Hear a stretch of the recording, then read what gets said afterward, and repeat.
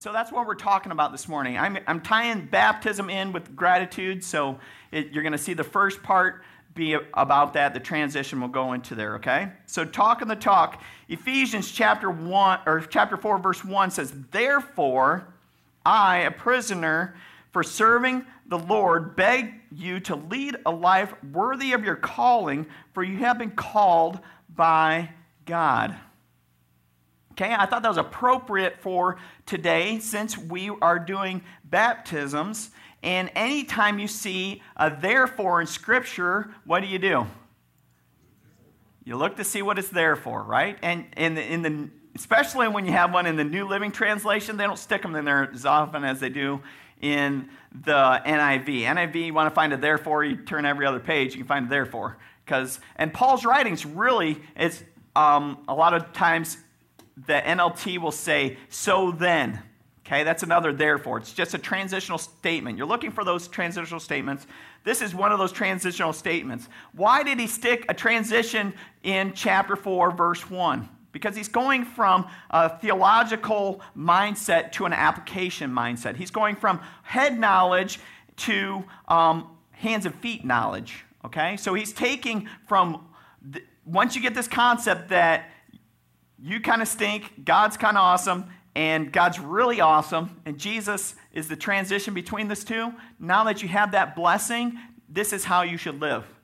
Okay? That's what Ephesians is all about. He builds up this theology that we can get behind, and then he walks it into application. Chapter 4, chapter 5, and chapter 6 are all application. Okay? And so you'll see a lot of commands in those statements, and he will just say, do this, do this, do this. Well, why can he give you all these commands? Because he set up why in chapters 1, 2, and 3. If God is this way, and we are this way, then we should live like this. Okay? Make sense? It's an if-then statement, except for it's 3 chapters of if, and then it's 3 chapters of then. Okay? So to what have we been called? Let me explain our calling a little bit, just as Paul does in Romans. If you ever read Romans, you read the first 5 chapters.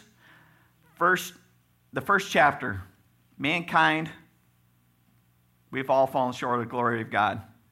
Chapter 2, we've all really fallen short of the glory of God. Chapter 3, we've really fallen short. He even says it specifically, 3:23.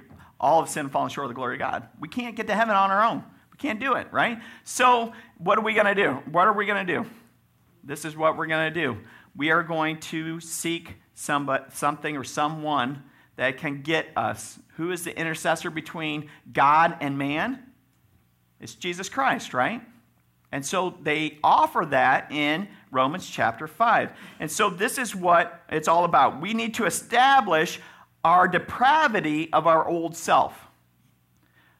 Life without Jesus looks like this.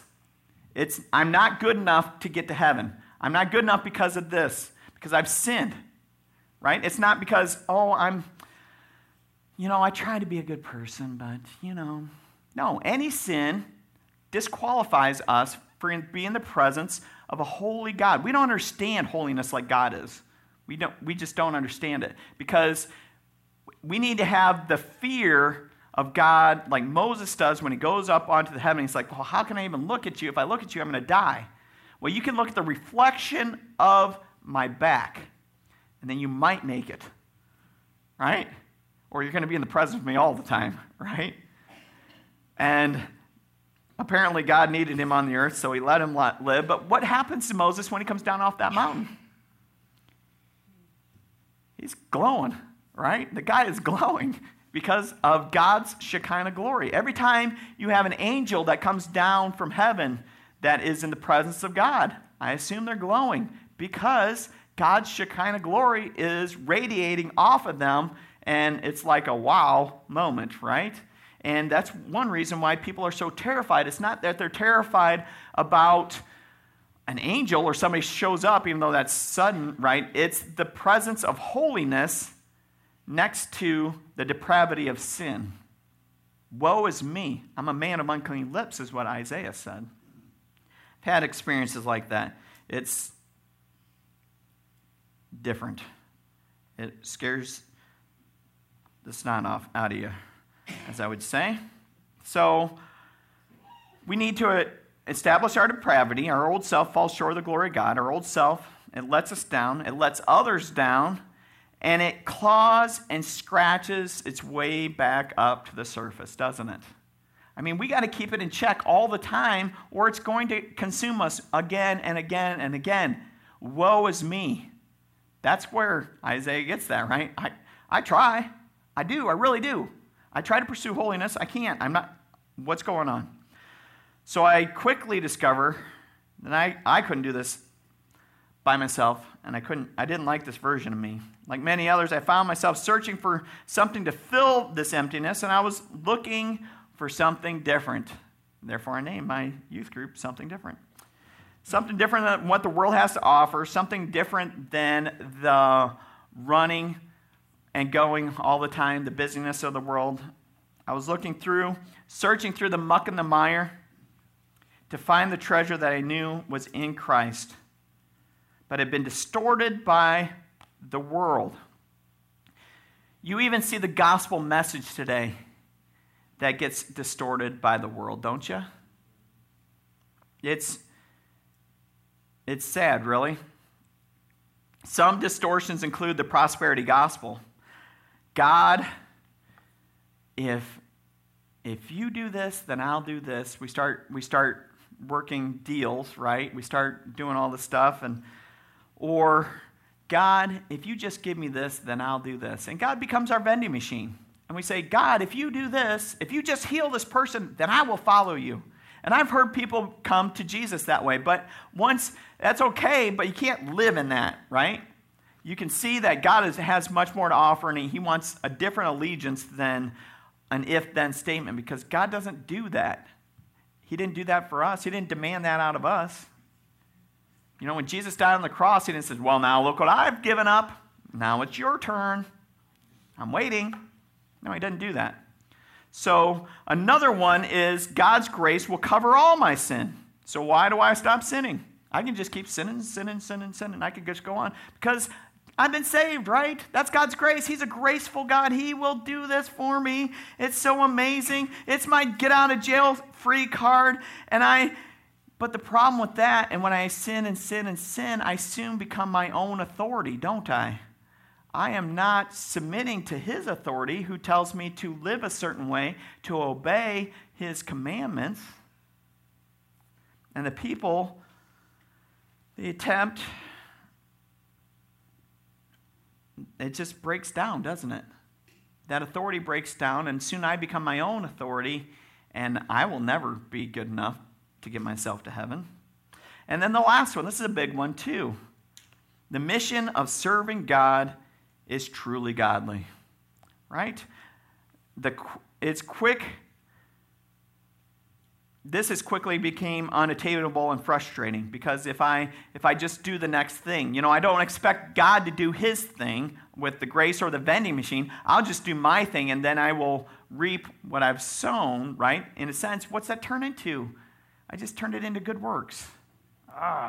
That's frustrating. Okay, so it's not those things. Those are all distortions of what the gospel message is. So what is it? It can't be under my own strength. And the answer is God's grace, folks. It is God's grace, but we got to define it and make it understandable. So once we understand that we cannot be our own saviors, okay, can't save myself, we have to look outside ourselves. And once we discover God's grace, his unmerited favor that he's willing to pour out on us, and he sets that example by allowing Christ to die for us on the cross, we have to understand all of what that entails. It's a two-step process, really, and we understand that we need God's grace, and we accept it. We are now justified before God the Father through the blood of Jesus Christ, and we are saved. Our faith can begin to grow. And that's what the angels do, right? They celebrate. We celebrate that all the time. Matter of fact, for the last 3 weeks, I'm supposed to have a stinking white rose up here, and I haven't remembered. I remember right now, right?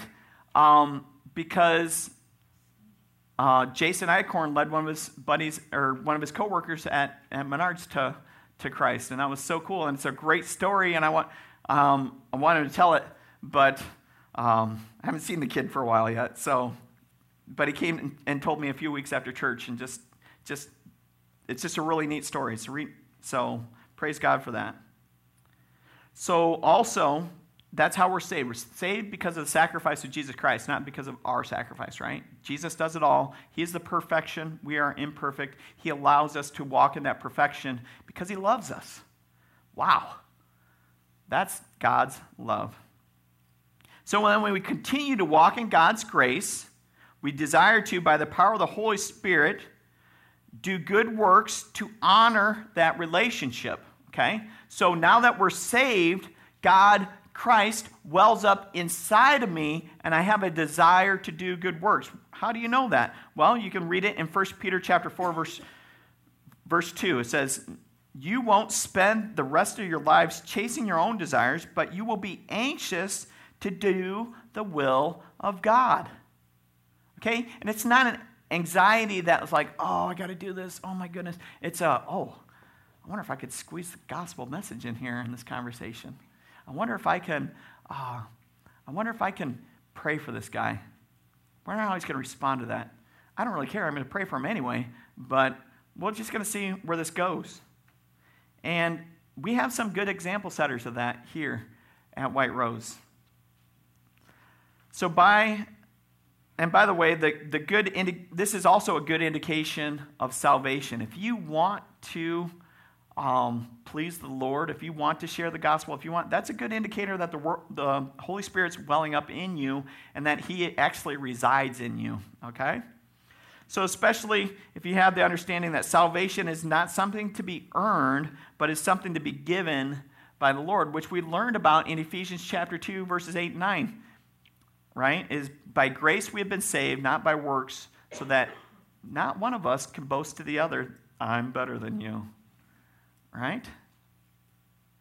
Because what happens right when I do that? I've sinned, haven't I? We're all equal at the foot of the cross.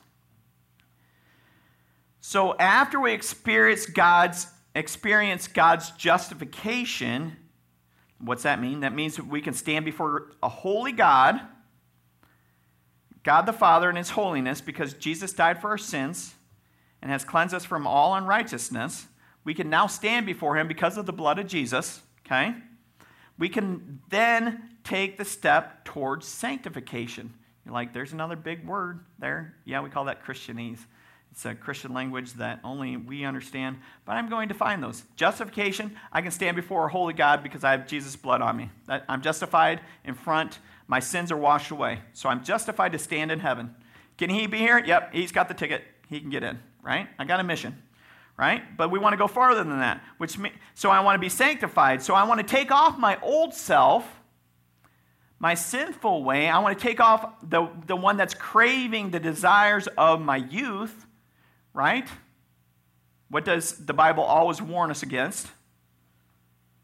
Even in the New Testament, when they talk to the Gentiles, don't eat blood strangled in the meat, or it's not drained from the meat, and sexual immorality, right? Avoid sexual immorality, right? Those are biggies. So let's avoid those too. Which means we take off our old self and we put on our new self in Christ Jesus. And I want to know more old self stuff. Well, read Ephesians chapter 4. You can read ahead, and it gives you a whole grocery list of all the old stuff we're supposed to take off, okay? And we can display this step in, guess what? Baptism. It always reminds me of,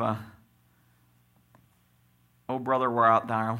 Baptism. You two are dumber than a bag of hammers, right? Because that's what the world thinks about baptism. You're following this ghost that you don't even see. You've never seen God before, yet they will blindly follow evolution, which they have to have just as much faith in creation as we do, right?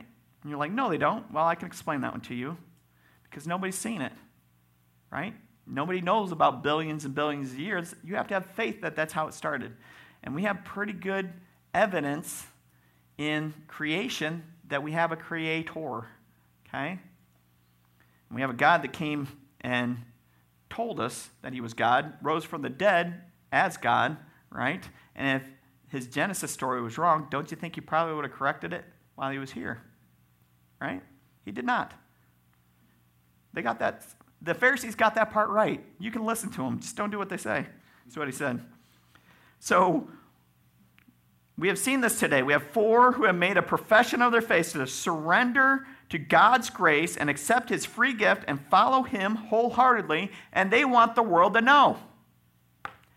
Go team, right? That's exciting. That's so exciting. I'm elated, especially since one of them was my son, right?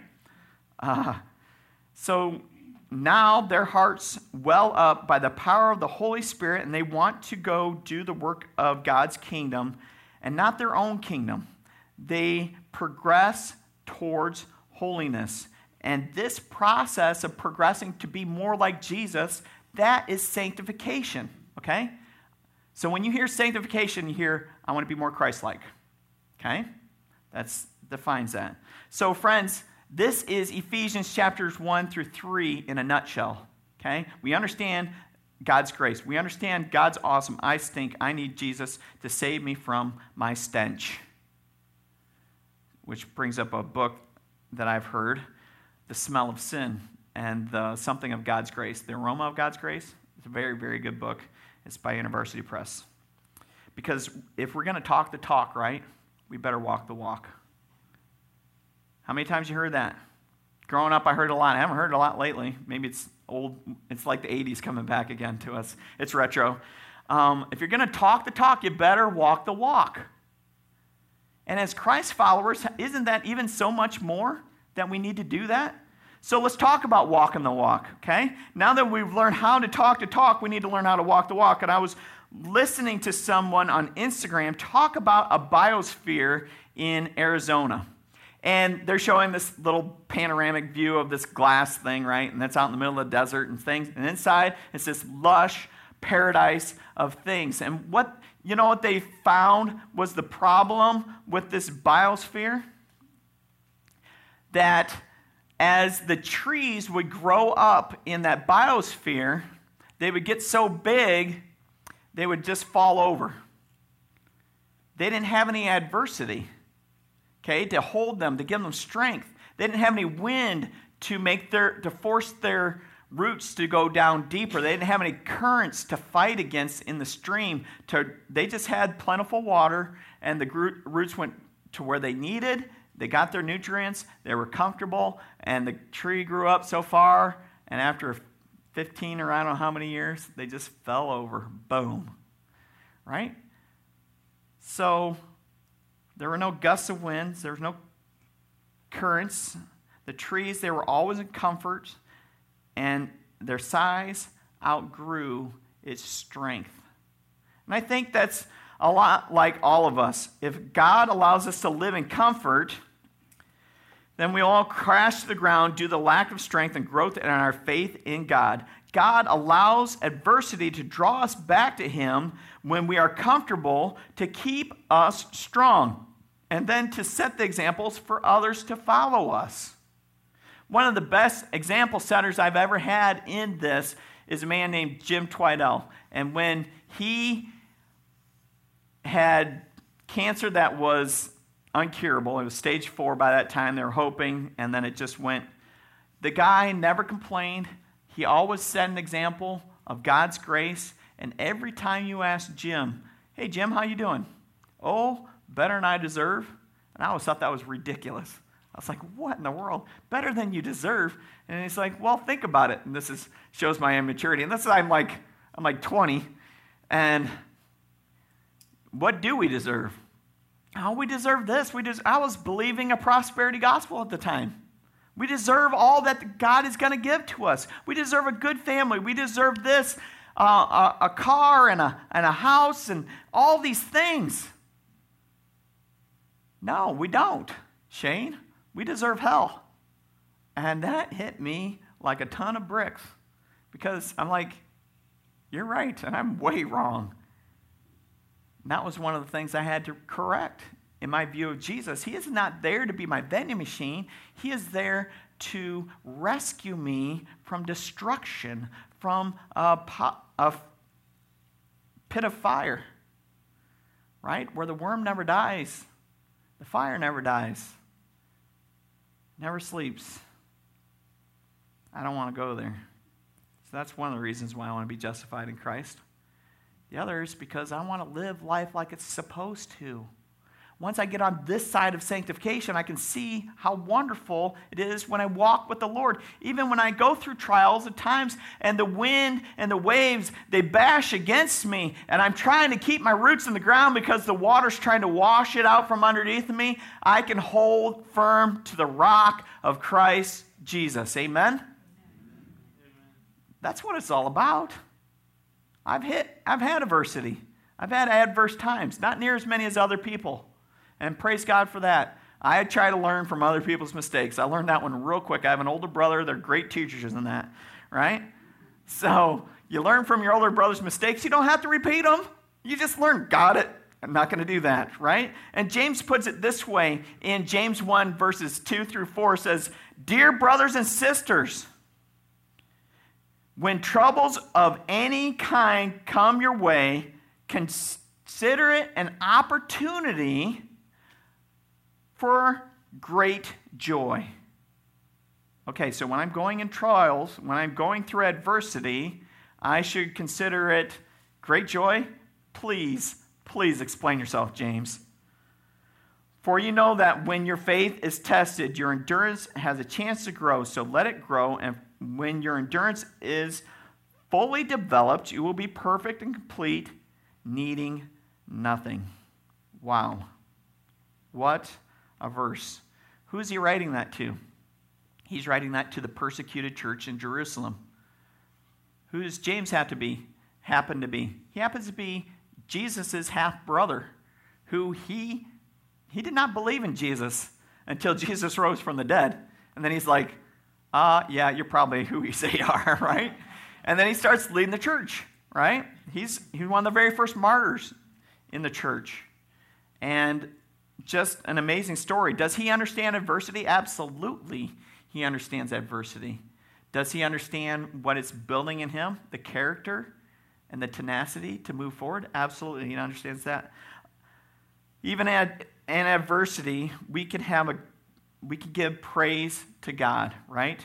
A life of thanksgiving. We can develop an attitude of gratitude and for what he has given us. And there's about 6 great stories in the Bible on having an attitude of gratitude. I'm going to give you 4 today, and I'm just going to highlight them real quick. You may have to look for them yourself. So let me illustrate the 4 stories in the Bible where we are able to give gratitude in the midst of suffering. The first one I have is Daniel. Daniel, the guy that was in the lion's den, right? Okay, so this is actually that same story. Daniel in the lion's den, he gets a whole bunch of guys that come up to him and say, all right, Daniel, you need to walk our walk and talk our talk. And he's kind of like, you know what, I'm going to do what God wants me to do. And so they are like, well, they're grumbling behind his back. They go to the king. They trick the king into saying, you know what, let's just have everybody bow down and worship you this month. And only you. And anybody that doesn't, they will be thrown into the lion's den. He's like, you know what? That is a great idea. And he was really good friends with Daniel too. Did Daniel listen? No. Almost defiantly, east, that way. He opens the windows to the east, and he faces Jerusalem, and he prays 3 times a day. He doesn't change his routine because somebody's trying to intimidate him not to serve his God. And what happens? He gets thrown in the lion's den. The lions do not eat him.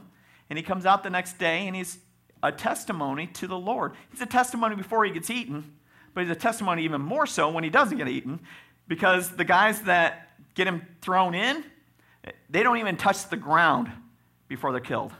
Right? That's what it says in the Bible. Wow. Daniel is faithful. He prayed 3 times a day. And he's done this to give thanks to God. It says that specifically. And he understood the blessings. He understood the consequences of following the Lord. And we need to do that too. As we see the blessings and the consequences of following the Lord, we still need to follow. 1 Thessalonians 5:16 through 19, these are one of those things where Paul gives commands, right? And he's established his theology at the beginning. Now he's giving his commands. It says, always be joyful. Oh, that's easy. No, it's not, right? Never stop praying. Got that one, check. What was it? Oh, yeah, pray. Sorry. No, I don't do that one. Be thankful in all circumstances. Oh, boy, you're stacking them up. For this is God's will for you who belong in Christ Jesus. Do not stifle the Holy Spirit. And that's the key. If you do not stifle the Holy Spirit, if you allow him to come into your life and well up, it is much easier to be joyful. It's much easier to continue praying. It's much easier to go through circumstances with joy. Not happiness, joy. Okay? Joy comes from the Lord. Happiness comes from emotional things. I think happiness can come from the Lord too. Not saying it can't, but it's more of an emotional thing where joy is a sustained thing from the Holy Spirit. Okay? The next one, Jonah. Jonah. Now, I know you're thinking, how in the world are you going to find thanksgiving and joy from Jonah? Jonah is not, that is not his character. He is like the most downtrodden Eeyore in the whole Bible, right? Like, if you want to look for Eeyore, it is Jonah. I'm telling you, he's like, well, probably be, go to the Ninevites and tell them that they need to repent or die. And he is like, well, if I go there, you'll probably say yes, and they'll all be saved. And that's exactly what happens. But he didn't want to go because they were his Israelites' enemies. They were killing them in unimaginable, wicked, wicked ways. And Jonah's like, they deserve what they're going to get. But who gives out justice? Do I justify anybody before God? No, God can handle it, right? So I'm going to give my revenge up and let him handle that, right? And so he goes in and he runs the other way. He gets in this boat and tries to take off to as far away as he can get. God sends a storm. They say, why is this storm here? It's because of me. It can't be because of you. You're a holy man. And then they draw lots. Jonah comes up with the short stick. He says, throw me overboard. The storm will quit. And he's like, yeah, that'll trick you, God. I'll just kill myself. I'll drown out here. There's nothing you can do about it. What happens? The storm quits. Well, I can't drown now. And then a big fish comes and swallows him. Okay? Think about that. He's being digested by a fish for 3 days. And when he gets to the end, you can only imagine what the guy's eating. Right? When he gets to the end, when he's about ready to be thrown up onto the shore by this giant fish, he's about ready to die. And then, only then, at the midst of death, does Jonah give thanks to God. It's Jonah chapter 2, verse 9. It says, I will offer sacrifices to you with songs of praises, and I will fulfill my vows, for my salvation comes from the Lord alone. Folks, don't be Jonah. Jonah doesn't get any better after that anyway, just so you know. He still was waiting up for them to be smited, and it doesn't happen. But like Jonah, we need to offer gratitude to God in hard consequences that bring good repentance, right? We have to offer God praise, right? Number 3, Paul. In Acts chapter 27, Paul is on his way to Rome to stand before Caesar. He's on trial for his faith. He's gone through this several times, and this is the final one. He gets sent to Rome. He's on his last trip, and he says, you know what? We shouldn't go over winter. You guys know what it's like. They're like, oh, we can make it. And he's like, you shouldn't go. We're in danger of losing all the cargo, all the men, if you go. And they're like, oh, we can make it. And this violent storm comes up, and it just blows them off course like crazy and blows them all around. And we're talking not just like for a day or two. It was at least for 2 weeks that we know recorded. And we don't know what was before and after that. So this storm is just blowing them all around. And This is in Acts 27, like I said. And he cautions them in verse 10 that they will lose all their cargo, but if everybody stays on the ship, they'll be good to go. There's danger if they continue on. Of course, they don't listen. And so they're in the midst of the storm. They're about ready to give up. Paul calls them all underneath, 187 people. He brings them underneath, and he says, I told you, you shouldn't do this. But I had a dream last night that if we all stay together, and we stay together as a group, we can make it. Now take courage, eat some food because you haven't ate for 2 weeks, and God's going to give us the strength to get out of this. He said, not a hair on your head will be harmed, right? And this is a testimony to God's faithfulness because the ship's going to go down, but you're going to be saved. And the soldiers try to get out and drop the lifeboat. They cut the lifeboat. They're saved, or the sailors do. I think the sailors cut the lifeboats. Everybody makes it to this island and things. God granted safety to all the sailors and everyone aboard. This allowed Paul to give God the credit, and it gave God credibility as they move forward, because Paul gets bit by a snake in just like a day or two and says, well, you didn't survive that storm, but now you are going to die from the snake. And what's Paul do? Sloughs it off into the fire, and nothing happens. Now they think he's a god. Oh, people, won't we ever learn, right? But I want to draw your attention to when Paul gives thanks to the Lord. Acts 27, 35 through 38 says this. When he took some bread, he gave thanks to God before them all and broke a piece and ate it. And then everyone was encouraged and began to eat. All, and I got my numbers wrong, 276 of us were on board. After eating, the crew lightened the ship by throwing the cargo of wheat overboard. When does Paul give thanks? In the midst of the storm, while the storm is happening. He gives it publicly so everybody knows who he's going to give credit to. If they die, who gets credit for that?